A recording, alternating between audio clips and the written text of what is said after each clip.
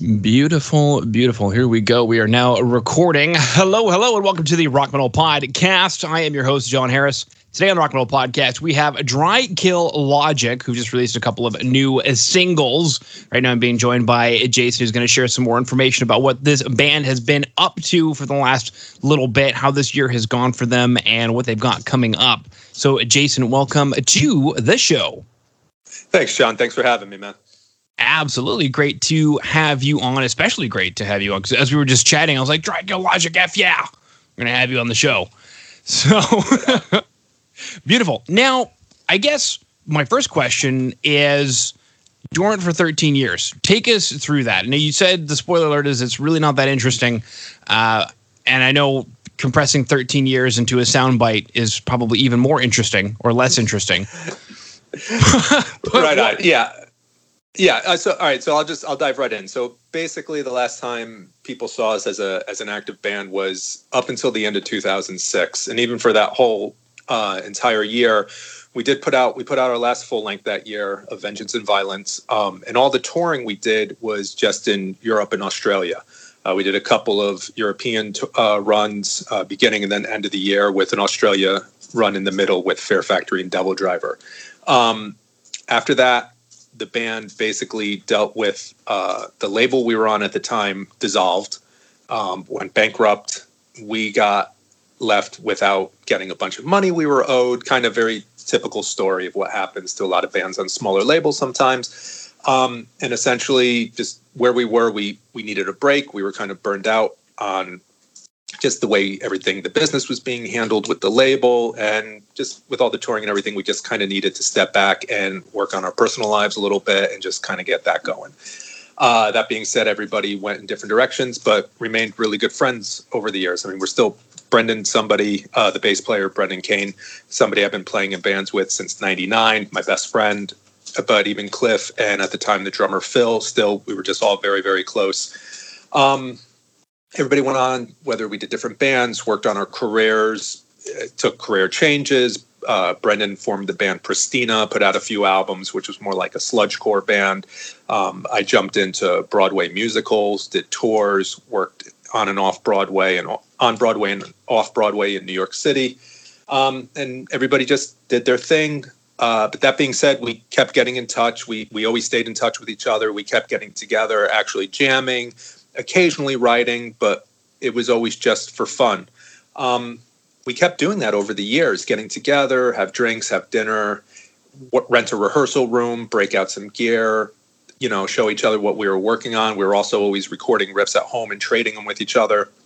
And then at some point, probably around 2016, end of 2016, going into 2017, we said, some of this stuff that we've been messing around with, it sounds pretty good. Wouldn't it be nice if we kind of started figuring out, how to track it, get it together, and get it out there to people? Just, we thought some people might want to hear it, and that's what kind of led us to putting out that first song last year. Okay, very cool, which obviously was incredibly exciting, and then this year happened. So did that give you guys more time? Was it a blessing that coronavirus happened, or did that kind of foil some newly founded plans? Well, I would say it foiled life, and by extension, the band plans got pushed further back only because everything else in our life started slowing down and getting pushed further back. When we decided to release music and started actually working out these songs in earnest and getting ready to track them and everything, that's when the writing on the wall became apparent for our drummer, Phil, who his family obligations were just starting to become much more, and he couldn't do it. So he stepped back. We're still friends with him and everything was very amicable, but just what we needed from him, he wasn't available for it anymore. So he stepped back and we kept working. We were able to first track Vices. We hooked up with a really great producer and mixer by the name of Greg Thomas, out of Silver Bullet Studios in Burlington, Connecticut. He said he'd come on board and mix the stuff for us if we wanted to track it ourselves. I started figuring out some stuff to track, like how to do it myself, with computer, and just got a recording, got some recording software, got some mics, just started figuring out how that works a little bit. And it's just something we started doing on our own.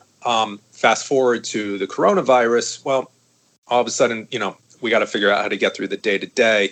Some of us have family obligations. Some of us still have work obligations. So the idea of, for a lot of people, it's like time to kind of just burrow in and learn all these arts and crafts and hobbies they wanted to do all their lives. For us, it wasn't, for none of us, it's been like that. We still have work. We still have family obligations. So a lot of the time that we had put aside for music and working on the band kind of got pushed to the side. So it took a little longer to get the second song out than we intended, but it did come out exactly the way we wanted it, so we're not really complaining about it. Yeah. Now, something that I'm hearing a bit is essentially, figuring things out, how to get things together, track and do all these sorts of things. So I guess my broad stroke question is, has much changed in 13 years? Like, was it like just getting back on the bike, or has enough in the industry changed over the last 13 years that it seemed a little confusing? Well, look, as far as the business end went, as you can see, we're doing this all ourselves. Although we have distribution from E1, and in that relationship with them, just as distribution, they've been incredible. But as far as being signed proper to a label and dealing with the ins and outs, we weren't looking to do that. We just kind of wanted to do it ourselves and have control over every element of it. But even working with E1 and all the tangential stuff that comes with business dealings and everything, that was kind of like, like you said, getting on a bike or, slipping on an old shoe. That was comfortable and easy to do. Same thing with writing. Since we never stopped, that was easy. When we get together, like I said, I've been playing with Brendan for over 20 years. I've been playing with Cliff since 2002. Like that's very comfortable. And that's, the main reason why we still do it. We enjoy each other. We enjoy the music that we write together, and we enjoy the process of writing with each other. So that was very comfortable too. The technology has changed considerably over the years. And even if it didn't matter. We weren't what you would call, technologically savvy in the first place. I would always demo our stuff back in the day, but my knowledge didn't really expand past GarageBand back in 2002, 2004, 2006. Recording and engineering, things of that nature were never really my thing, nor anybody's in the band at that time. So that was where the learning curve happened for us at this point. It was just something that we had to get used to. I mean, gear has changed tremendously. Technology in general has changed tremendously since 2006. Everybody has dope in-ears now, ever-tuned bridges on guitars that don't go out of tune anymore. The rigs, the fractal rigs and the Kempers and all the profiling rigs, all that stuff has advanced so much since we were a fully active band. So learning that stuff just took a little while to get used to and to learn in the first place. Yeah. And I guess my question then is, as a guitar player, do you find that it's better for you to be using, like, I don't know, say like the fractal rig than what you had previously used? Yeah. It's, if we were going out and playing shows, I might have a different opinion of it, but I love the profilers and the amp sims for working at home, especially like I live in New York City. I'm in a not small, but a small-ish apartment with my family. It's not like I could fire up my Marshall, 2:00 in the morning when I want to work on some riffs. So having a little, yeah. Why not, Jason? Well, I don't mind, but I'm sure my two-year-old would not appreciate it, nor would my neighbors. But yeah, so I think it's great that I get to have like this little closet office, inside my house where I could just throw in some cans and do what I need to do at any hour, and nobody around me can hear it, but it still sounds and kind of gives me the energy and the feeling of, what having like an actual rig would sound like. I think that's pretty amazing. And the ability to track so easily nowadays, all those, and just, email stuff to somebody else. That's how we've been doing these songs. Like I'll track, like for Don't See Ghosts, I actually, because there's some electrical, like RF frequency issues in my place, I haven't been able to track in a while, but I have a friend who lives 10 minutes away who has a home studio.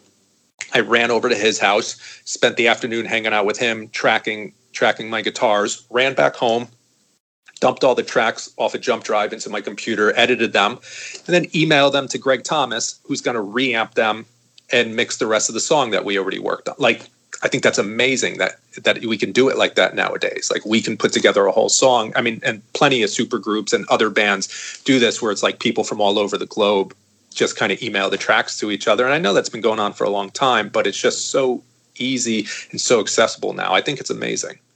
Yeah, that's going to be one of the next questions is, is that, well, I don't know if you want to call it like an artificial rig, but like, is the fractal rig something that we're hearing on the record, or did Greg reamp it? No, well, I'm not even using the fractal currently. I'm just using some amp sims on the guitar. I'm using some amp sims for my guitar on my computer, and then just sending the raw tracks to Greg, and he's reamping. He's tweaking it, but it's slightly based on my live rig, which is a Marshall JCM 2000. Just going through a Mesa Boogie standard slant 4x12 cab. He's sticking to the core of like my Marshall tone, and then doing some tweaks, in the studio to have it be a bit of his sound mixed with a bit of my sound, make it a little more modern. And we go back and forth with, do you like this? Do you like this? But I've been really happy with everything he's done. But yeah, I'm just using the amp sims in my house. I don't even remember the name of the one I'm using off the top of my head, but yeah. You mentioned production. Sorry. I'm sorry. I was just gonna say Amplitude. That's what I'm using at home. Amplitude. All right. Little piece of industry standard software there. Yeah. Now, something you mentioned is, the production is exactly where you guys wanted it to be. And so it's kind of a big question. It's like a massive burrito I think I'm about to throw at you. Hopefully you like burritos. I'm a taco guy, but go ahead. Okay. Let's serve up the tacos then. It'll be 4 tacos instead of 3 tacos. And my question is, you mentioned that, the production is exactly where you guys wanted it to be, and that you guys have kind of been writing off and on for quite some time. So I guess my question is, with these 2 tracks that were released recently, Vices and Don't See Ghosts, what was it about these tracks that said, these are the ones that need to go out first? And what was it that you were looking for where you got to that point and said, this is the production level that we want on, say, Vices or on Don't See Ghosts? Okay, well, to address the first part of the question, I think it came down when we finally started really honing in on completing Vices. We felt it was 2 things. One, it kind of felt like the perfect amalgamation of all the kind of styles or genres of what we were putting out. Like, we always had like a kind of different thing going on in each album. The Darker Side of Nonsense, which was before my tenure with the band, very much gets lumped in with the nu metal scene, and rightfully so. I mean, there's a lot of what would be considered and classified as nu metal riffs on that album, but it has that vibe, and it very much is of a certain era and time. Dead and Dreaming is the first time when I joined the band and started writing with them, and I brought a little more of, I guess you just call it traditional metal. I was very influenced by thrash metal and stuff like that, and also hardcore. And a lot of post-core bands, Orange 9mm, Quicksand, Into Another, bands like that were really a big deal to me. So I brought some of that to it. And then Brendan joined. We did A Vengeance and Violence. I would say if you had to put a label on it, we started falling more into what would be your prototypical kind of metalcore sound.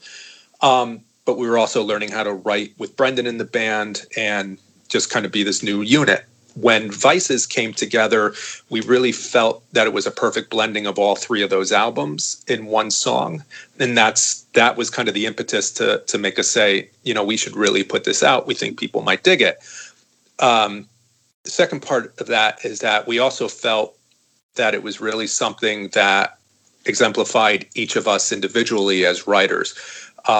When I was writing, it's funny, when I wrote the verse for Vices, but I really wrote it feeling like, what can I write that I would think Brendan would really enjoy? And Brendan is really into bands like Today's the Day and ISIS and Neurosis. And I was like, let me kind of write something that would really be up his alley. And he had inspired the chorus of that song, going, I know Jay likes big melodic stuff. Here's a couple ideas. And I took one of those and ran with it. And even, when Cliff came in, he was like, I was thinking of doing something like this here. And it was just something that we really felt didn't sound like any one individual in the band. It really felt like all of our influences coming together in a really cohesive, nice way for the first time in a long time. So that is what really gave us the kick to say, we should really put this out there, because we think this is really, really specific to what we would sound like now. It just made sense. It kind of just seemed like everything aligned, like, wow, this is really what we would sound like if we never stopped writing, and where we are as people right now. We should really put this out there and share it. Yeah, and I'm funny you mentioned, I hope people like this track, and so I'm looking at the YouTube comments on the official visualizer video for Vices, and it's incredible the comments that are here, because obviously on YouTube you could get all kinds of comments. But what are some things that people are saying? This is an incredible. Finding out this song existed just elevated my spirits. That is that is a comment on YouTube. How many badass bands are going to make a comeback this year? And the funny thing is, it's kind of like they're talking about the band, but also as well, it's attributed to the fact that you guys released this song, and they're like, hell yeah. Right on. Yeah, we've been really, really, I feel lucky. Whether or not that's the right word, I just feel like since we've been releasing music the 2 songs, but since we've released them, finding that we're kind of getting one of 2 things said about it. Either it's, oh my God, I've been waiting something from you guys for a long time, so glad you finally did it. Or, hey, I totally forgot about this band. And for the, hey, I totally forgot about this band kind of listener, it falls into one of 2 camps. Either like, I really, really like these guys, or I don't think I used to like them, but after hearing this, let me go back and listen to what they did. Oh my God, this was much better than I thought it was. Or, oh my God, I didn't even know they had more albums out.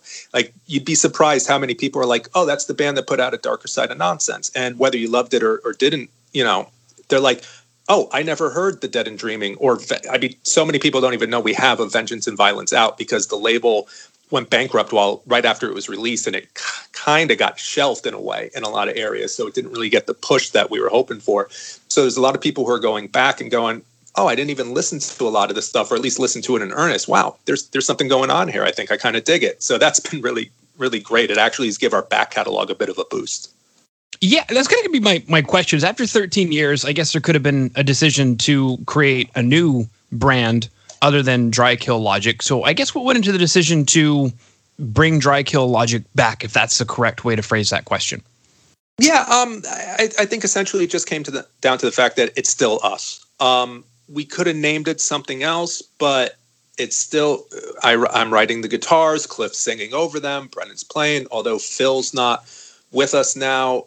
After me playing all these years with him, I'm still heavily influenced by the way he played and the way he wrote, because he was a huge contributor to writing music as well all these years. Although he didn't write, a part of these 2 songs, I'm still influenced by him as a result. So it's us. It sounds like us.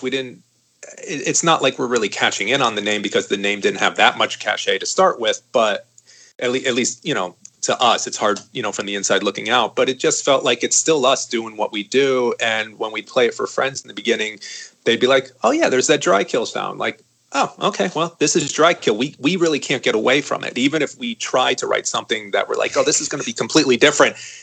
Me playing, Cliff singing, Brendan doing his thing behind, like, it's still going to sound like what people associate with Dry Kill Logic. So why confuse and muddy the waters by changing the name to something else? Very true, very true. And then something else, something that's come up a couple of times is, new metal riffs. And as I'm scrolling through the comments, a lot of people are saying, man, the new metal is back. And this is kind of an interesting question, but the basis of the question is, what defines a new metal riff? Despite the fact that I lived through all of this in the 2000s, and I can probably kind of come to that conclusion myself, growing up, you guys are part of my childhood. But what is it about Dry Kill Logic that says we're almost like a stamp? This is the definition of new metal. I couldn't answer that truthfully. I try not to get too bogged down into the whole genres and micro genre and all that stuff. But I think ultimately it comes down to when the albums came out, what was happening around it, what the fans or the listeners associate with that time of their lives, that era.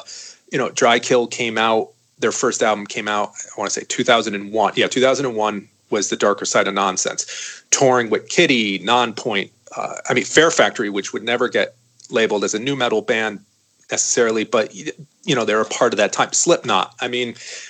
It was like anything else. The genre of the label is something that the marketing departments put on top of it. And some people, use it for verbal shorthand. And some people can care less. They either like the band or they don't.